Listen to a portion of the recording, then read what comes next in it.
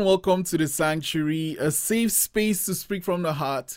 I'm your host, Israel, and my guest today is Huwa Okoyomoh, super talented spoken word artist, creative writer, voice actor, creative director. Thanks for coming to the Sanctuary. Thank you so much. Wait, and podcaster. Yeah. Yeah. It's all good. Yeah. How are you doing today? I'm doing okay. Just a blessed day. Hope you're doing good too. Doing good. I'm getting to talk to you, so I'm really excited today. Yeah. Okay, first let's start with your on your Instagram where you share pretty much most of your work. The last post was really emotional. And like, I watched it a couple of times and I'm like, okay, it's either what is the story behind that?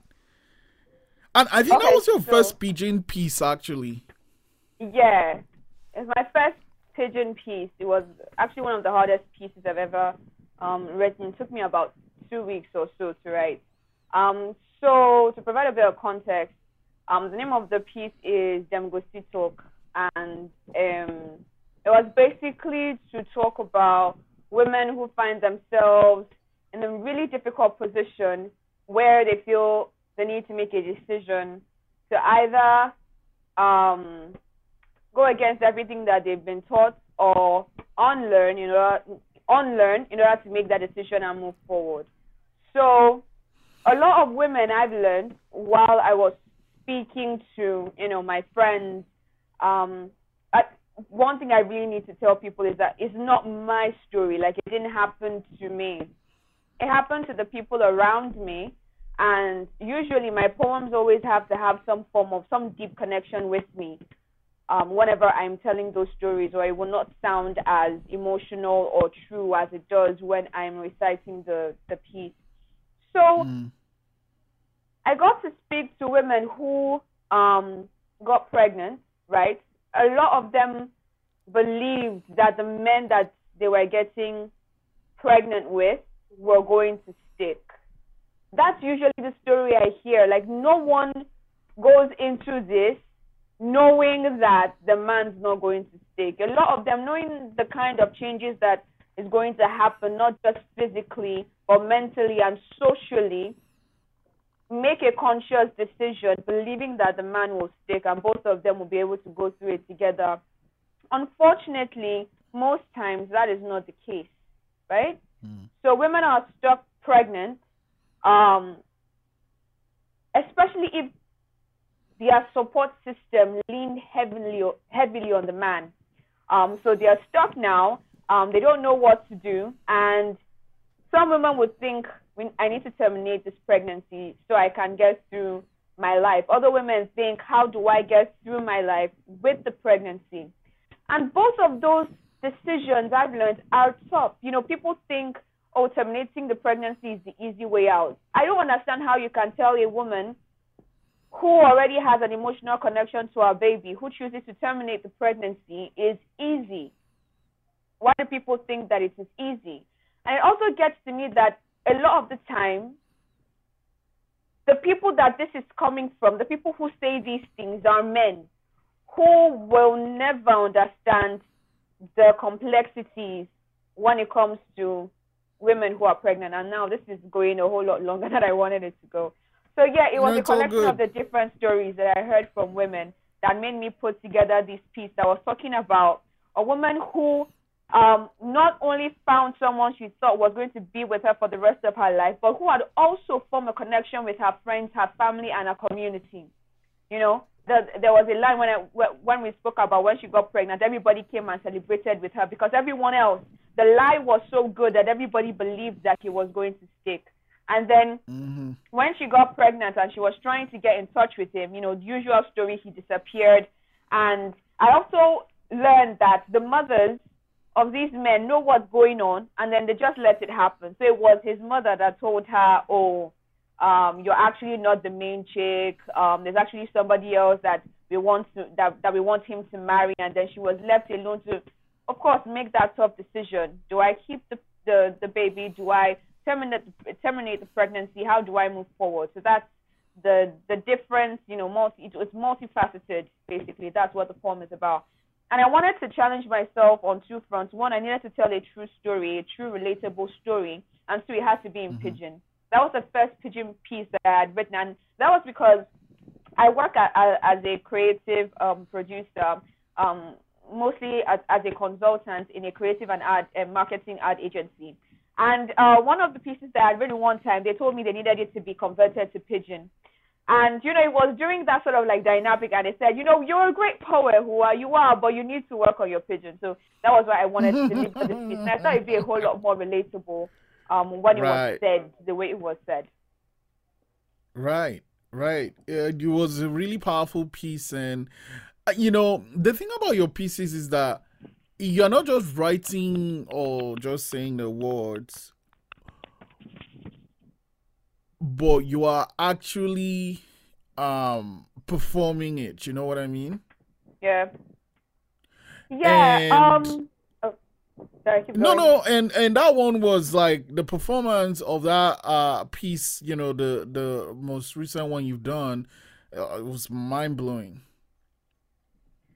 Thanks.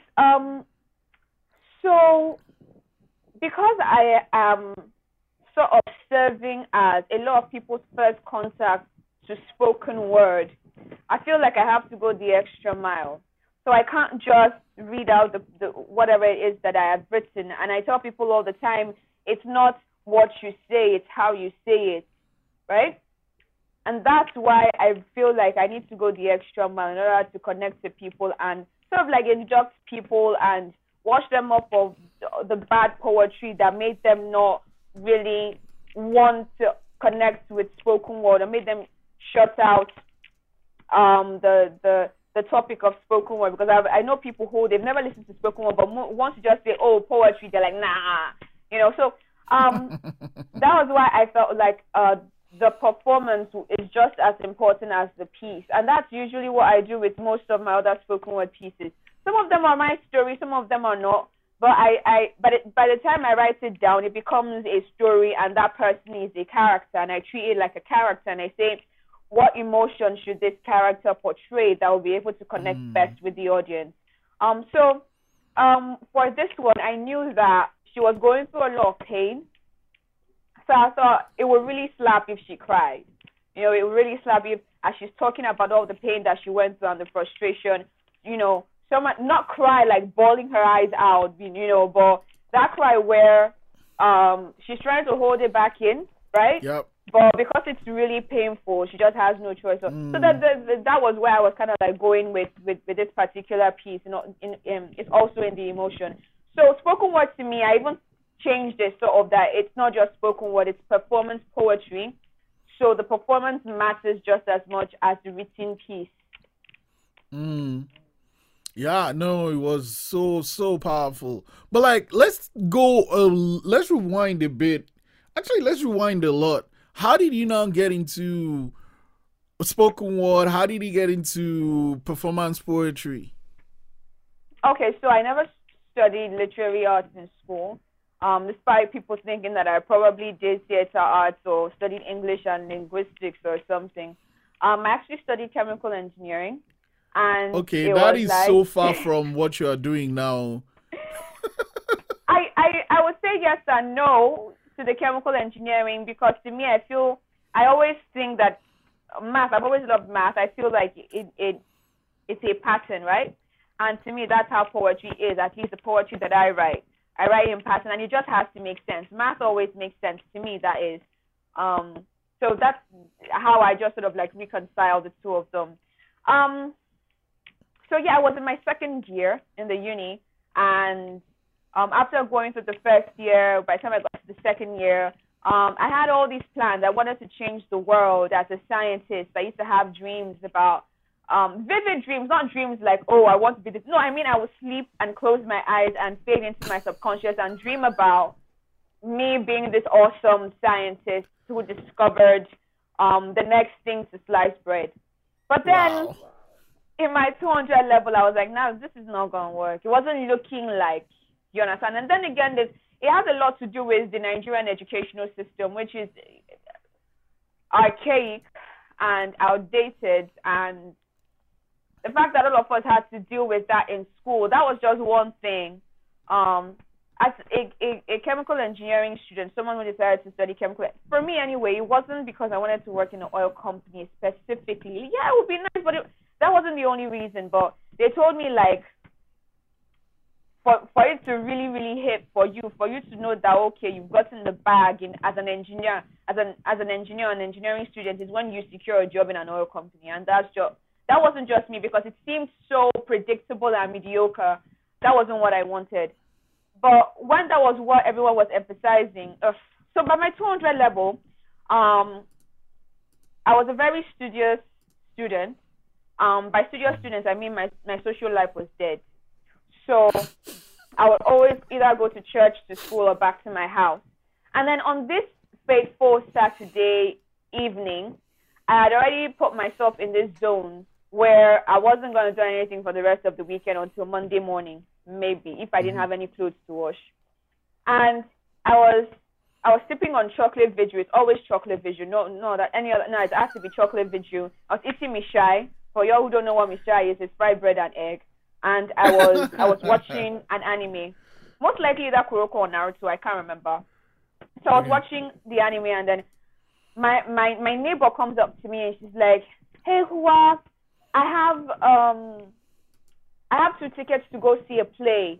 And I'm not going to see a play. Who still watches plays? And but then I just had like this flash in my mind, this perfect picture, and something I should have known that I was going to be a storyteller, because I could just imagine it unfold. The story about how I met my husband. I was just a girl and he was just the guy, and I was sitting mid-row, front row, not really paying so much attention to the play, while all the other girls were fangirling him. And then he notices me just by the sight of his eye, sees me in the play, and he goes, "Oh, okay." Like, I already had the whole thing pictured, and I was like, this might happen. It's what sure. What else am I doing with my time? So I go with her to this play. Unfortunately, I couldn't, have that guy meets girl, ordinary girl thing with the guy on stage, because we're really late. So and it was packed. So I had to just sort of like come up with a different scenario while I moved to the back. The play didn't really hold a lot of my attention. And towards like the intermission, this poet comes on stage and he delivers this really powerful piece called Abike, and he had music playing in the background, and I was like, oh, what is this? And I turned to my friend and I'm like, oh my gosh, what's this? She looks at me, she's like, it's just spoken word. I'm like, what do you mean it's just spoken word? Like, what do you mean? Like, that, like, he's actually he's the act. The play is the sideshow. So that piqued my interest. And, another thing was the fact that it wasn't common. And like I said, I have this thing where I hate mediocrity. So I was like, I have to find a way to get myself into the space. So I started talking to a couple of people and just trying to immerse myself in poetry. And then some people who found out that, some people who recognized my interest, who also, really few people that knew about spoken word would send me links to Sully Breaks, Prince EA at that time, Button Poetry. So I would look at them and sort of like learn how spoken word is meant to sound like and come up with like my own style. So that's like the long or short, interesting or boring story about how it all started. I don't think it's boring at all, especially with the film that you were drawing. So I'm guessing you didn't meet the Mr. Charming whatever person at the event? Oh, right. So I got there and nothing happened, but I did get this sort of like connection with spoken word. So I feel like one way or another something happened, right? It wasn't a guy. But it was the rest of my life, I guess. Okay, so did you start writing right away, or? I did, and oh my gosh, so I have this collection of my old poems where I wrote really cringe-worthy stuff. They were awful, so. I don't know, I just fancied myself this really great poet, and I would take my time and write in cursive and stuff. So yeah, I actually did start right away, and I would bug people and bug my friends and anybody that would listen, and make them. I'm like, oh my gosh, I've got this poem's going to slap. You have to listen to it. And I wasn't really shy about it. I didn't care about the fact that nobody even knew what poetry was. I was like, this is my newfound love, and you have to go through it with me. So yeah, that was what happened. I think it was all bad poems, all just really bad poems until Valentine's Day of 2017, which is why I hate Valentine's Day right now. There was this guy that I thought I liked, and now I'm not so sure. Over vibing and everything, and then okay, so it's Valentine's Day, yeah, and Yeah. I don't like to think I'm the kind of girl that expects too much, but I texted him, what's going on? But he wasn't reachable and shit, and I was like, okay. So I asked him, I was like, what were you all day? And he goes, oh, I was with my girlfriend. I was like, I'm sorry. You're what? I'm still here. I don't understand what you mean. You was with your girl. You were with me. And so I sit down and I pen this very emotional piece called Hurt and Angry. Even from the title, you can just imagine how terrible that piece was. So I wrote Hurt and Angry, which at that time was my best. So you can imagine the standard that I set for myself at that time. So it was awful, but it was really good then, and I really, really loved the piece. And then same thing, went around torturing my friends with this new piece that I told them was going to slap. And then they were like, you should make a video. I'm not sure if they were making fun of me, but I did actually. I met this guy, awesome videographer and cinematographer right now, Emmanuel King. We're both in engineering at that time. I met him at one of these. Same thing, my neighbor came up to me and said, let's go for a fashion show. And I was like, the first one didn't work out, but I can definitely see a second, Disney Channel movie happening in this. I mean, it's a fashion show. So I was like, I was going to go. But I didn't meet a husband. I did meet a really talented photographer. So I feel like, good things were just happening from this. So I met him, we partnered up, and then we started shooting videos. And that was how I made my first video that's still on YouTube. I go there to watch it to cringe sometimes, but yeah, that's how I started. That's how I moved up to the next stage, made my first video. And I think it was after that time that I said I was never going to have my face up in a video, and I stopped filming myself in videos after that first one. I was like, no, I'm not camera friendly. I'm not gonna, cause I don't know. I didn't like how I looked in the video. I didn't like, because it was our first time of actually collaborating and doing stuff together. So it was okay, but the poem was bad, and I looked like someone. In fact, I looked like a cat lady who shaved up her cat's fur and taped the hair on her head, and then didn't know how the right way to put on eyeliner. And so I look at it sometime, and I was like, I'm not doing this. So no. After that, I did a lot of other videos where my face just wasn't in the video. How would you do those other videos though? Like, what would you be showing then? Okay, so videographers would contact me and tell me that they created this video of just a collection of their stock images or videos, or they were doing a documentary and they just wanted a sort of artistic spoken word thing in the background. So that was what I was doing, right? People would have a concept, or I would tell a story, but someone else would act it out, and it was just going to be my voice in the background, or my script to sort of guide how the direction was supposed to go. So that was what I did mostly. So I did a lot of short films like that, where the narration was just spoken word. Okay. Got it. So the while I was reading up in you, I saw this collection of, I guess, poetry / performance in an album called 151. What was that? Yeah. Okay. So this was my last year in school in the uni. At that time, I'd already started really doing good or well with performance poetry, at least around the state that I was in at that time. That was in Benin City. I was going to perform at GRA. One time I came down to Lagos to perform. So I had like a collection of poems that I hadn't really, only the people who went to those shows had heard. And so my friend then was like, you should have a listening party and make it an EP or something. And I'm like, it's just not my thing to do that, to make EPs and so on. And he goes, no, don't worry, I'll take care of everything. You just go and do that EP. And I had a roommate, really crazy person. Her name's Cheesy. She pushed me into doing a lot of things, and I appreciate her because she made me go out more. Because after that time, I was still pretty much introverted or just antisocial. So now I needed to come up with a name that I was going to name that.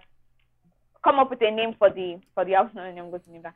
Come up with a name for the album, and I called it 151 because when I first started writing poetry, I was writing poems that I wanted to be published, not poems to be performed, right? So I wrote a collection of like a lot of poems that I wanted published in a magazine, a literary magazine, and chapbooks, and I sent them out, and I was rejected by all of them. I counted at least 150 rejection Holy emails. shit! Right? How do you? Before you continue, like, how do you continue after like rejection number, let's say 30? Because like between 30 and 150 is still a lot. Like, how do you keep going? Okay, so after hearing all the no. So when I was doing it at that time, it was my passion project. Nobody else knew about it. In fact, I'm going to tell you a secret.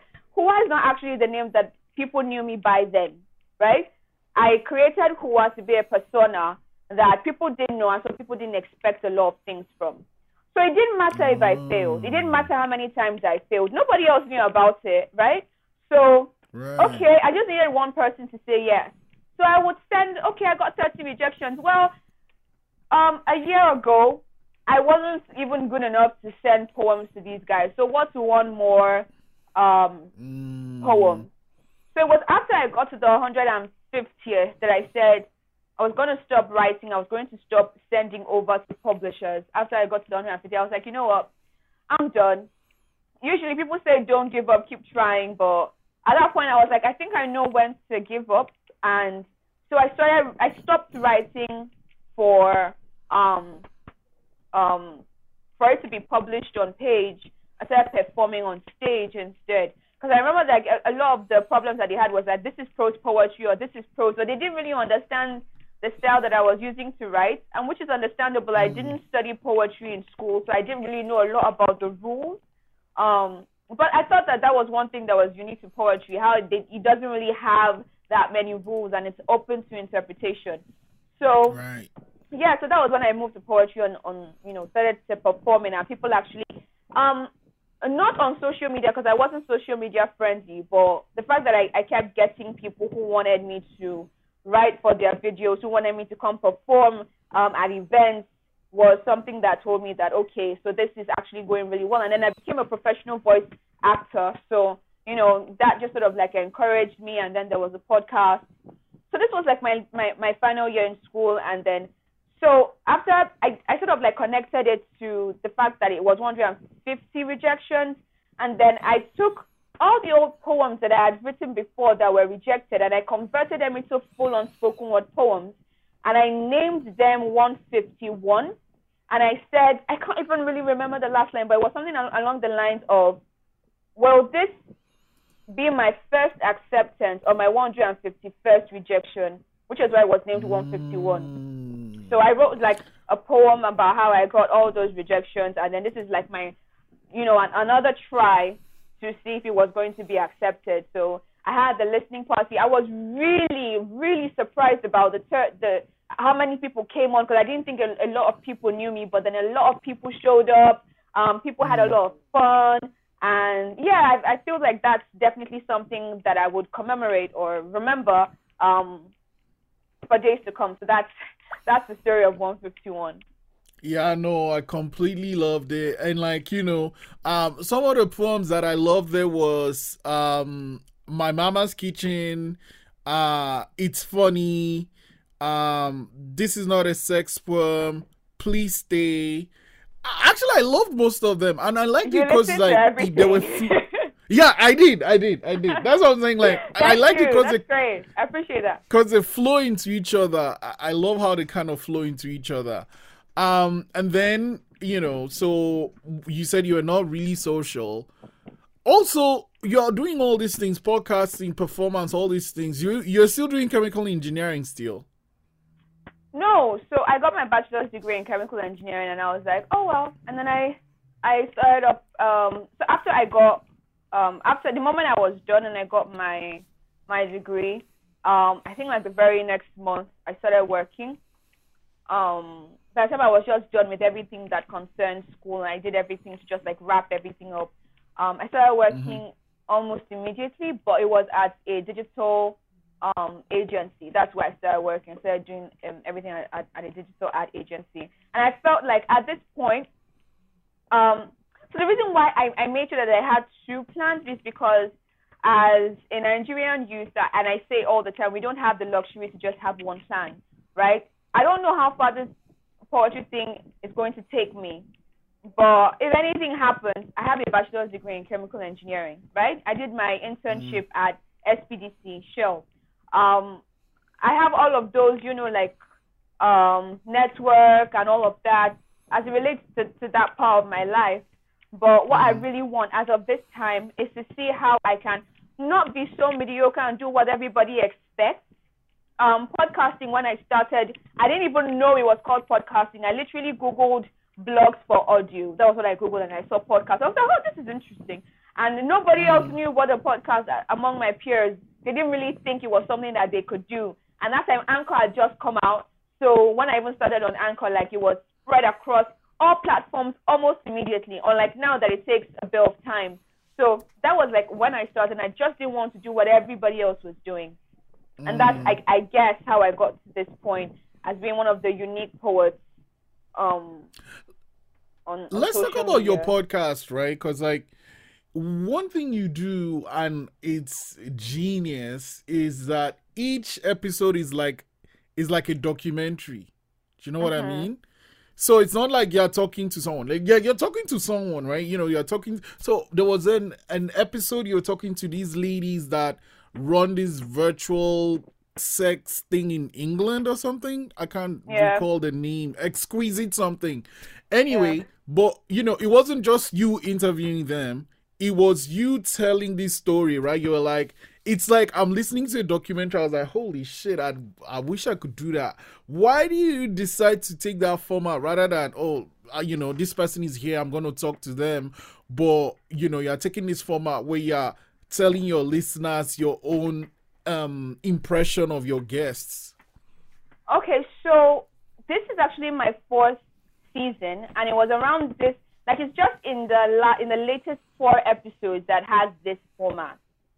The first time when I started, I didn't know what podcasting was. It was just a simple introduction, me just talking to the poets, right? Just asking them about why they wrote their piece and so, just to see how far I could get. By the time I got to the second season, some things had changed because I'm always that person. What is the next? How can I make the next season better than the last? So that was how it went on. I think when I got to the end of the second season, I did something called bloopers, where I invited my little brother, Nessie, who has this YouTube channel where he just talks about game development. And there's a way he speaks. So I said, how about both of us review all the episodes so far? And that was one of the interesting and engaging episodes that I had, is that people like to hear the background of what we were thinking about. So I think Mm, after the third season, towards the end of the third season, this was when I actually really used what I had learned about that bloopers episode, and it was for when I was interviewing sex workers. So I interviewed sex workers, two in the U.S., two in Nigeria, and in order to reconcile two of their experiences, I had to talk about why I was interviewing them, how I started the story, and how I am connecting it in between. So the only way to sort mm, of like mix in between was for you to hear my thoughts about, so this happened to this person in the US. What do you think is going to happen to this person in Nigeria? A lot of times you say the same about Nigeria, but what happens to this person in the US? So I did that sort of like documentary style format where I was still interviewing them and having that thing thing about, you hearing what I was thinking. I think some of it was also inspired by TED Radio Hour and Dear Sugars is another podcast, and Lore. So I listened to those podcasts and just sort of like, so it was like a mix of all of those, and that was how I came up with Dear Sex Workers. I think the next episode after that was when I interviewed Stephen T. Siegel, co-creator of Ben 10 series, and when I interviewed him as well, I wanted people to sort of like hear what I had to say, what I was thinking while I was interviewing him. So yeah, that now became like a sort of like standard structure. It's a whole lot harder to put together than the other ones, which is why it takes, me a long time because I'm so busy. I'm running this podcast, interviewing different people. But I think this is actually the last season that I will be publishing. My season 4 of the Spoken World is the last season for the podcast. Why? Because I'm doing a lot, and I realized that I was very consistent for the first and second season. By the time I got to the third season, things started getting difficult because the structure had changed. It was a lot more complex, a lot more engaging, I guess.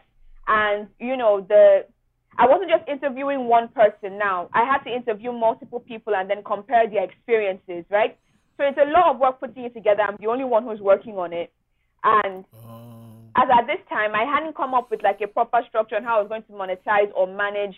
It's not like I have a team on it.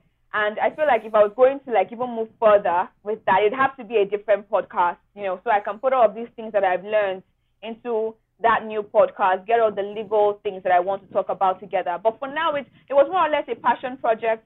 And I'm glad that it was. I got to meet a lot of people, a lot of high profile personalities. But for now, like, I feel like that's something that would always be an accomplishment.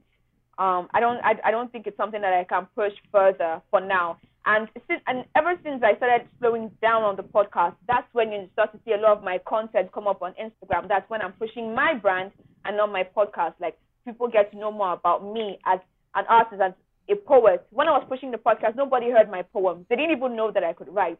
They just thought that maybe I was just interviewing other writers. So, yeah. Wow. That is something I kind of struggle with. When I start something, I don't know how to end it. I just keep it going. So, like, aren't you going to miss it? I am going to miss it, definitely, because it's been with me for 4 years. And it's just like me saying I was going to stop writing, which I don't think I'm going to do right now. Because I cannot imagine a life where I'm no longer writing, even though I've only been doing it for like 6 years. But with every ending comes a new beginning. I don't know how that saying goes. While the me interviewing people and interviewing amazing guests and putting together content for a podcast might be ending, there are a bunch of new things that are starting. So yeah, it's a chapter in my life I feel like has to end now, so that I can have more room for stuff I think is also going to propel me forward. And maybe sometime in the future, I like to think that I'm young. I might be able to bring it back. But for now, just for my audience's sake, because I've not been as consistent as I should have, and for my sake as well, so I just have a lot more time to move into this new chapter of my life. I have to close the old one. And respect that. Oh yeah, before we move forward from your podcast, why did you decide to go seasonal? And how are you dividing the seasons? I decided to go seasonal because after the first, like I told you, they all had different structures, right? So after the first season, I come up with something I think there should be a new structure. And I need time to sit through and build that new structure or a template of some sort, So the interviews have to change. The guests have to change. Sometimes I change the theme song. I change the um the creatives that I use on social media. So I think I need like time because I said for when I first started, I had a team. Afterwards, I started doing it more or less by myself. I need the time to come up with this new concept without the pressure of, oh, I need to produce a new episode every week. No, what I usually do is that I interview a lot of people at once, and then I try to fit it into that new template that I have created, and then try to share it, that way. Mm, So that's why I decided to make it into like seasons. So I have time in between to change the new structure for the new season and make it better. mm. Wow. Okay. So no podcasts after season 4 is done, huh? That's gonna be. What are some of the new things then you'll be working on?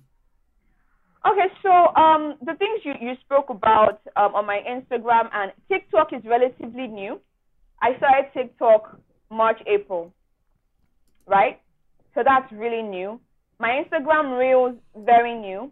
I'm thinking of coming up with a new video structure for IGTV because people have spoken about my poems are from 30 to 60 seconds, and you listen to the EP. I don't think there's any poem that is less than 2 minutes, right? Yeah. 2 minutes as best. They are from 3 minutes to 5, 6 minutes. So I want like to be able to create that, you know, platform where I can showcase those pieces that are 3 minutes to 6 minutes. Because there's only so much I can do within 30 seconds. Like I feel like I've become this new sort of hybrid sort of person to be able to tell a full story in 60 seconds. I never thought it was possible, but I've been able to do that, right? So now I want to push and see IGTV, not so much TikTok, not so much YouTube, because that's a whole other platform. And usually I study the platforms before I start creating content for it. And I'm not a fan of sharing, even on Twitter. I've not really been on Twitter because I know that video doesn't work on Twitter. So it's me just trying to see how I can push spoken word to other platforms. So those are the new things. So Instagram Reels, very new. TikTok, very new. The latest one is going to be IGTV, and then see if I can push a lot more audio. I want to, push that audio thing where people can go and listen to it. Though I kind of think I've spoiled my audience now because they seem to like to want to see a performance for each spoken word piece. Uh okay. I'll come back to this album thing because I think I loved 151 personally. I loved it, and I don't see anything wrong like with you doing a set of, say, like every year or every couple of months you do an EP and you just throw it on Spotify and Apple. That's something I think you should consider because and then maybe you make a video out of one or out of all if you have time, but just put it out there because like just the cadence of your voice when you are performing gets the point across, and like when you're listening to, or at least when I was listening to it, I could kind of see the performance. So if you added it, that's an extra layer, but just the audio on its own is doing its thing. Anyway, that's just me. I wanted to talk about Lacasera. How did that happen? Oh, okay. So Lacasera was the first brand that worked with me specifically for spoken word. And I was working at the digital agency at that time. But I was working as an account manager, as a content editor with the agency. And so they had this emotional campaign that they were running. They already knew what they wanted to say. The problem was how to say it, right? That was the problem. They knew what they wanted to say. The problem was how to say it. So the guys at my agency came up with, since it's an emotive campaign and they're looking for a way to inspire people, spoken word is a growing community in Nigeria, and that form or that craft is usually, it's sufficient or it's built to tug at people's emotions. So let's do that. And at that time, I think I was the only spoken word poet on the team. So based off of the work that they had already done, because they'd come up with, they'd already fleshed out what the campaign was meant to look like. I came up with a spoken word piece that I thought was going to be 60 seconds long. I just recorded like a WhatsApp voice note. I was like, okay, this is what I think it sounds like, or something like that. And then I sent it over, and they loved it. I was actually quite surprised when they said, oh, they really, really liked it. In fact, we want you to be the talent. We want you to be the talent. We want you to shoot it. We like your cadence and stuff.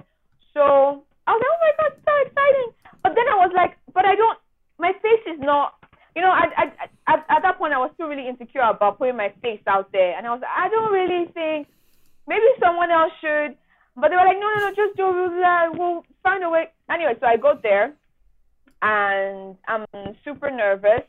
But everyone was talking about me, oh, the talent here. And I was like, I'm the talent. And then after we shot it, it was actually really great. I'm really happy that I got to work on that project with them, with Lakasera. But I think that sort of sparked something inside me, because the moment it went out and people saw it, they were like, who's this person, right? And people, came over to my page, and I was like, oh, well, it looks good. And I feel like if people see this Lakasera video on their page and they're looking for me, by the time they come to my page, they would want to see something, right? That was what sort of like started let me start creating videos to put up on my Instagram. Okay, thank you, Lakasera, because I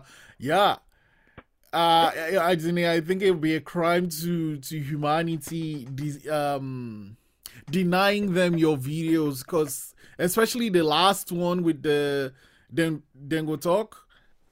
Dengo Still Talk. Yeah. Dengo Still Talk. Yeah, that one. Yeah. That one was crazy. Okay, so let's now talk about your process, right?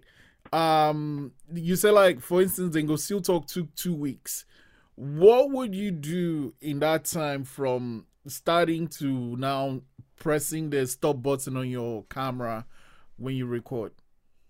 Okay, so I don't really think it's set in stone, but most of the time I already know the story I want to tell. I knew, like, for Dengo Still Talk, I wanted to create a sort of, I didn't tell people, like, it never ended in, did she terminate the pregnancy or did she go ahead with it? It didn't end in that. It ended with whatever I decide to choose, people will still have something to say. So I'm going to do what's best for me. So that for the people who decided to go ahead with the pregnancy, and for the people who decided they had to terminate it, both of them could relate to the story, right?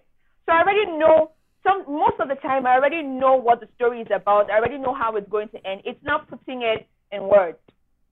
From the first time I started writing, practicing my writing, from the first time I saw that guy go on stage to perform Abike, I've always written in rhyme. I've always started, whenever I write a poem, it just rhymes. I've always had that sort of, gift, talent. So I know I never really have to write a poem and then go back and try to force rhymes into it. It just always rhymes as I write. So after I've gotten the story, I have it in my head. I know I was going to start. Sometimes I come up with lines in between, like I'm trying to remember what. Nobody could tell you, say, when the sun they shine, no be everybody there outside, something like that. That was one line that I just come up with, like, out of the blue. So I go back and I write it down. It's going to be somewhere, I just don't know where. And sometimes I now sit down. Usually the hardest is the starting. The start is usually the hardest part. The middle, I can sort of like come up with what I want to be said in the middle. But how do I want to get people's attention? How do I start, with the first line, and then how do I end? For longer poems that are usually 3 minutes to 6 minutes, I don't know if you noticed it when you were listening to So Mama Says It's Christmas, or My Mama's Kitchen, or Please Stay. They have a lot of repetition. I like to do that full circle thing where the start equals to the end. But when it's just 30 seconds, I don't have enough time to sort of build that story where, it has that full circle effect. So I have to come up with the start and come up with the finish. So that's usually how it is. When I'm remixing, which is something that I just started, maybe I listen to someone's song and I want to remix it. It's usually, as I'm writing, the flow comes from it. I don't know what's going to happen, but as I'm writing, like, something just comes out of that. The one I did, which was Wrecking Ball, the one I remixed, Miley Cyrus's Wrecking Ball, I started and then I was like, wait, how would it be like if she was insane? So it just like happens as I'm writing it down. That's how the process is. For writing, for recording, it's actually kind of funny how I landed this way. Like, and you would see it from the different events. When I first started recording, I would get my phone up and I would have like a speaker like this, a Bluetooth speaker, and I would recite it, and then I would just like slap on like background music. But then I'm an audiophile, you probably are, and I don't like the fact that I cannot tweak the noise in the background. I can't make it sound more crisp, you know. So I think one time it was just like a funny thing. I was recording for something else, and then I had this other 60-second poem, I think. And I thought, how would it be like if I recorded it, you know, right here and then edited it and just try and lip sync? And that was what I did. So I recorded it. I used my studio condenser mic. I go back, I edit it, I mix it a bit, then I transfer it to my phone, I record, and then I lip sync, right? It's still me, and I'm using all of those expressions, but I'm lip syncing. After I did the first one, people really liked it, and I said, I think this should be the way I should go from now on. And then sometimes, because of where I sit and how the sun faces me, the background's usually darker for some weird reason. So one time I was editing one of my videos, and I decided to just make the whole background dark and just make my face like be the, you know, so that I think it was so that because I used a lot of closed captions, so that those could show better. That was the reason why I decided to do that, so that the subtitles could show better. And people were like, how did you do that? How do you get the, you know, the background thing? And I was like, oh, okay. And that's how the video became the way the video is. Like, it was just, you know, circumstances, something led to this, led to that, and it just ended the way it did. Right. On you mentioned TikTok. One of the things I saw on TikTok was like what you did with this guy. He's singing, and then you're doing this like performance side by side. How did you come up with that one? Okay, so the first one was when Vote Boy Music said, duet this song, and it had this really cute tone. And I don't rap usually. I still don't believe that what I'm doing is rap at all. So I decided to do that duet thing with him, and then I created this little like verse right next to it, and I mixed a little bit of pidgin in it. That was like the first one. So I dressed up, I put my camera on, I recorded it, and that time, that was the first duet that I made. That was my most viewed video at that time. It had about 30,000 views at that time. So I was like, oh, let me try doing it with let me try remixing it with other people's videos. And then I started doing more and more and more of that, more duets and all of that. And that's how I just sort of like learned how to duet with other people and do a little bit of remix using spoken word as an overlay on their music. Yeah. TikTok is a little bit, I don't know. I try to understand it, but I'm still learning. It's just so some are really cool, and some I'm like, what is going on? And I think I like, you know, where. But the whole thing is when you get in there, it just start showing you stuff. Like, how does it even know what I want to see? I don't like that. I think I prefer if I was selecting what I want to see. But anyway, I like that. So now you're doing all these things. You're making all these plans. How do you make time for yourself? Like, what things do you do to take care of yourself? Well, yeah. So when you say what things do I do to take care of myself, are you talking about like family time? My family is always with me. Like, they live around me. They're always there. Even though I don't want them to be, they're right there. I mean, I live with them. They're just like outside the door. They're always there. My mom used to do this thing where she'd just come and peep in and be like, hey, what's up? And so there's like family time, whether I want to or not. I think the only issue is that I rarely ever leave my house. I don't have any cute guy episodes I want to make up in my head, and I don't have friends to come carry me out. So I almost never do, except when I need to work somewhere and someone goes, oh, let's go work. And then I could come up with a scenario in my head, but it's mostly the job is usually what, you know, excites me to go out of my house. Right. I sleep a lot. I eat a lot. I'm always the funny thing is, I realized, so someone was commented on one of my videos one time, and he said he was so upset, like he was angry, and he was like, why are you always writing about sad stuff? Why are you always writing, every time it's always some sad, negative, dark. He said the word he used was dark. It's always dark. I'm going to unfollow. And I was like, okay. But then I paid attention to what he said, and then I went back to look at the videos, and I realized this is actually true. A lot of my poems here are dark, and I feel like it's because they're a lot easier to write on 30, 60 seconds. I don't know. But funny thing is, I don't watch a lot of dark stuff. I love to watch. I don't even like reading books or watching movies that are about real life. I feel like life is already sad enough. I don't need to watch someone else's sad life. So I don't like to read or watch nonfiction or memoirs at all. So I'm sci-fi, fantasy, comedy, sometimes a little bit of mystery, but I'm always watching and reading stuff that are out of this world that will never happen, things that don't exist. But when I write things that are very, very realistic, things that are dark, things that will make you cry. Literally, they would actually make people cry. So that was when I was like, I need to try to do something a bit more happy. And that's where the concept of cancel came from. Because, if I wanted to even engage with brands, they wouldn't want, I don't think they would want a content creator that will make people cry when they think about their product. So, yeah, that was why I was like, let me try to be a little bit more happy and do something on cancel or do something that's fun. Yeah. I play video games. I watch a lot of anime. I think you probably already know that. It's the lonely people that watch a lot of anime. People say, I don't know, just haters. That's not true. That's not true. I don't know. Anyway, so that's why I need to take care of myself. Skincare, hair care, when I feel like it. Yeah. I guess that's it. Okay. I go out once in a while if I feel like. When someone drags me out, though. Yeah, it's always good to have friends that take you out of the house from time to time. I can relate because I don't even like going out much. I've taken so much of your time, but I don't want to let you go until I ask this question though. Have you written something and it's ready to go? And then you're like, okay, this one is just for me. I'm not going to put it out there. I'm not going to make any video for it. I'm just going to keep it for myself.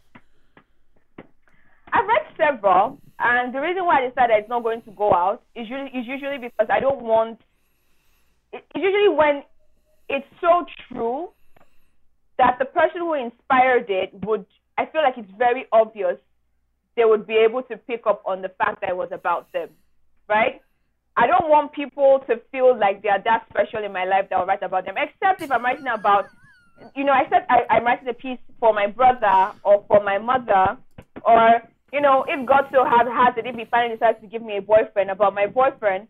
But usually whenever it's about, the unfortunate souls or the people who have made me an unfortunate soul to meet them in the first place, and I'm writing about them, and they'll be like, oh, so you're still thinking about me. No, jackass, that's not going to happen. So that's usually the reason why. So I look at it, and I'm like, nah, he's gone now. He's going to now. And I just deleted his number. I don't want him hitting me up on Instagram and being like, babe, this is our story. Like, no. So, no, I'm like, it's not going out. Okay. So do you find it, you're on Instagram, you have tons and tons of followers. Do you think, people will find it shocking that you're single? So I don't have tons and tons of followers.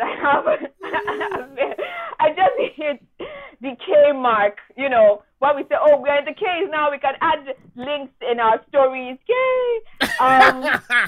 So that's where I am. People still ask me things like, are you married? I don't know if you had seen, just recently, I did this whole ask me anything. People are asking me, oh, are you single? Are you married? People act shocked about it. I don't know why they act shocked, because when you go on my page, it's a lot of heartbreak. So you know that this girl is single as they come.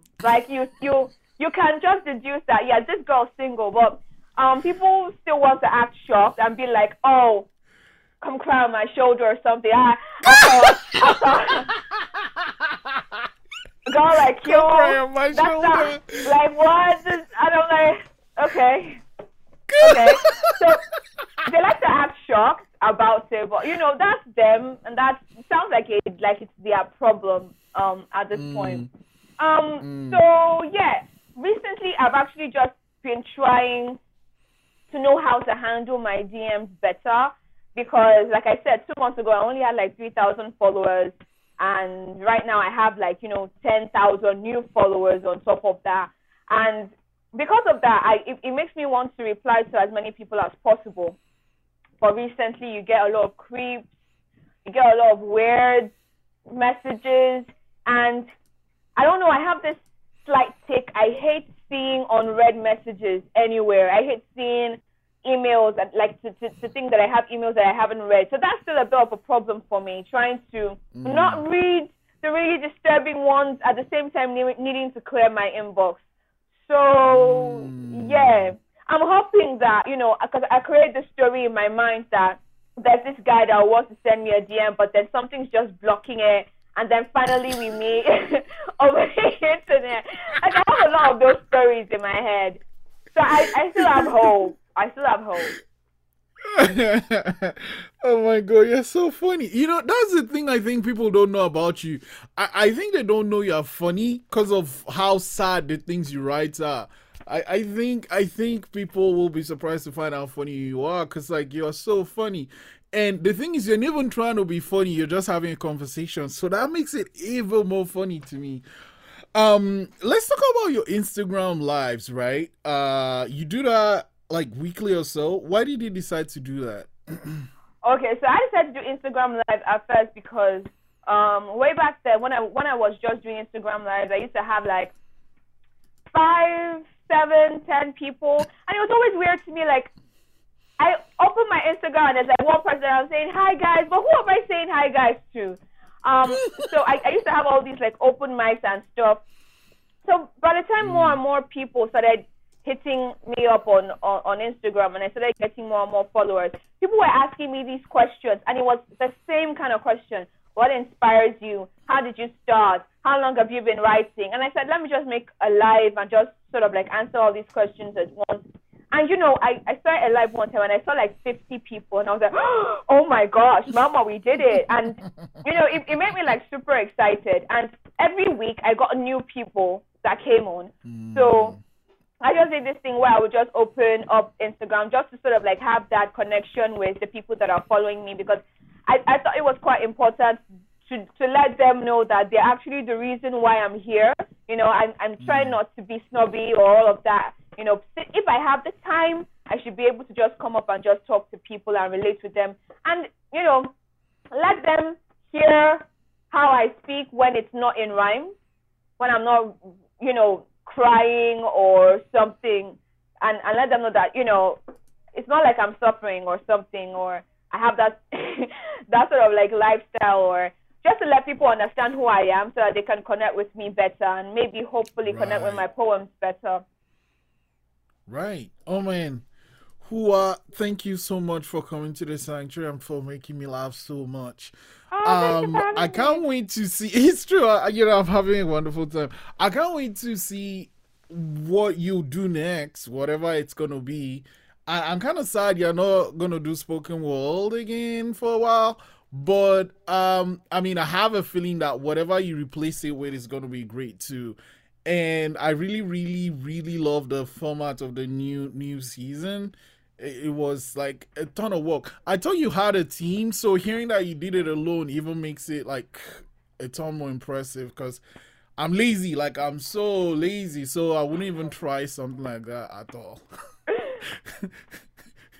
Yeah, well, I like pushing myself. I like doing things and surprising people and surprising myself mostly. So I feel like if you're going to put something out there, go all out, right? If you're going to make a video, I'm not a good editor. I don't know so much about light or dark, but I need to make it look like an editor did it. I need to make it look like I have a team working in this super duper studio. I need to make it look like that. Mm.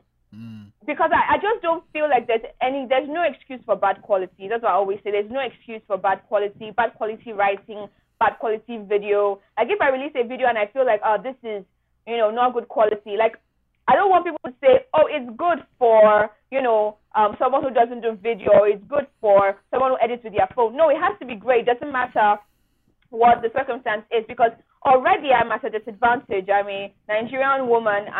I'm a creative in Nigeria. Already I'm at a disadvantage, but I'm not going to be a victim, I'm not going to say, oh, I did this, even though, no, it has to be good. It has to impress you. And it should impress you even more when you find out the resources or how constrained I am. I don't know if that's the right way to say it. How difficult it was for me to get there and the extra mile that I went. So I want you to imagine how it would be like if I actually was working with the team. Yeah, if I had all those things. Like just imagine how it would be if I was working with the team. Right. Like because like that episode I thought I was listening to. It's like in my mind, and I'm clearly very wrong. It's like you just walk into the studio, you record. It's gone. You send it to the people. They just send you copies and like, put this here, put that there, put this here, put that there. You listen to it, but like, oh no, I didn't like this place. I was shouting too much here, bring it down. And then I was like, okay, it's good, ready, put it out. And then you're like, no, I did it all myself. Like, what? Yeah. Thank you. I don't know no. Beginning to end. I did have some help with background music and all of that. I think I still give credit to the people that helped me out. The fact that, I had people who believed in me from the first day, willing enough to be like, okay, I believe in a lot in your work and I'm going to contribute this and that to help you push it out there. So I had like a lot of, I had help in that department. But to talk about getting the kind of guests that I wanted, interviewing them, having to deal with the raw audio files, coming up with the script and putting it together, leveling the sound and making sure that everything sounded, something that sounded a little bit like it was recorded in a studio. Yeah, I was able to sit down and then work on that and then produce it as an audio editor. I feel like that also would put me up my game, I guess, when I'm talking about, being a consultant to someone who wanted to start a podcast, because I know how it starts, how it ends, what to do end to end. I've done everything myself, from looking out for high-profile guests to interviewing them to sending out, I do send questions before I interview them, just so that they know where it is going, and putting all of that, editing everything. Usually, the interviews last for about 2 hours, and I have to trim it down to 30 minutes, trim it down to 30 minutes. Especially if I have more than one guest, which is why I say that this particular structure I'm using is a lot more difficult. Because I had like 4 guests, 1 hour, 2 hours each, trim it down to 30 minutes, put my own thoughts on top and overlay it. That is a lot, and I feel like I can create a portfolio of things that I can do, but that is where it's going to end for me with the spoken word. I feel like I've done all that I can do as the only person that works on it. Man, okay, Huwa, thank you so much for your time. Thank you so much for coming to the sanctuary. And I think we should do this again soon once you put something out again, because like I will have so many questions. And I also think you should consider doing another EP. Just, don't think about the video. Just put it out there. Put it on Spotify. Because, like, you have this platform. I'm saying use it. And like, the stories you tell and the way you tell it, I just want the next 151. I don't know what you call it, but yeah, whatever you call it, it's going to be good. I've just called 152 just to make things easier. Naming is hard. Oh my God, tell me about it. I hate naming. And I have a problem where I can't write something until I have the title. Like, I'll have the idea. Yeah, but if I don't have a title, I can't write. Yeah, it's a problem. What the title was the last thing I came up with, right? That was the last thing I came up with. That's so lucky. Like, I can't do it. I cannot do it. So I have to have I have to know how it ends. And then I have to know the title before I start writing anything. So that's why I don't write as much as I'd like to. Like, I have this book full of ideas, and if I don't have the right title, I can't write it. But sometimes I'm like, I'll start writing, but then I, I can't do it. Maybe it's just something I need to work on. Anyway, I'm thinking out loud.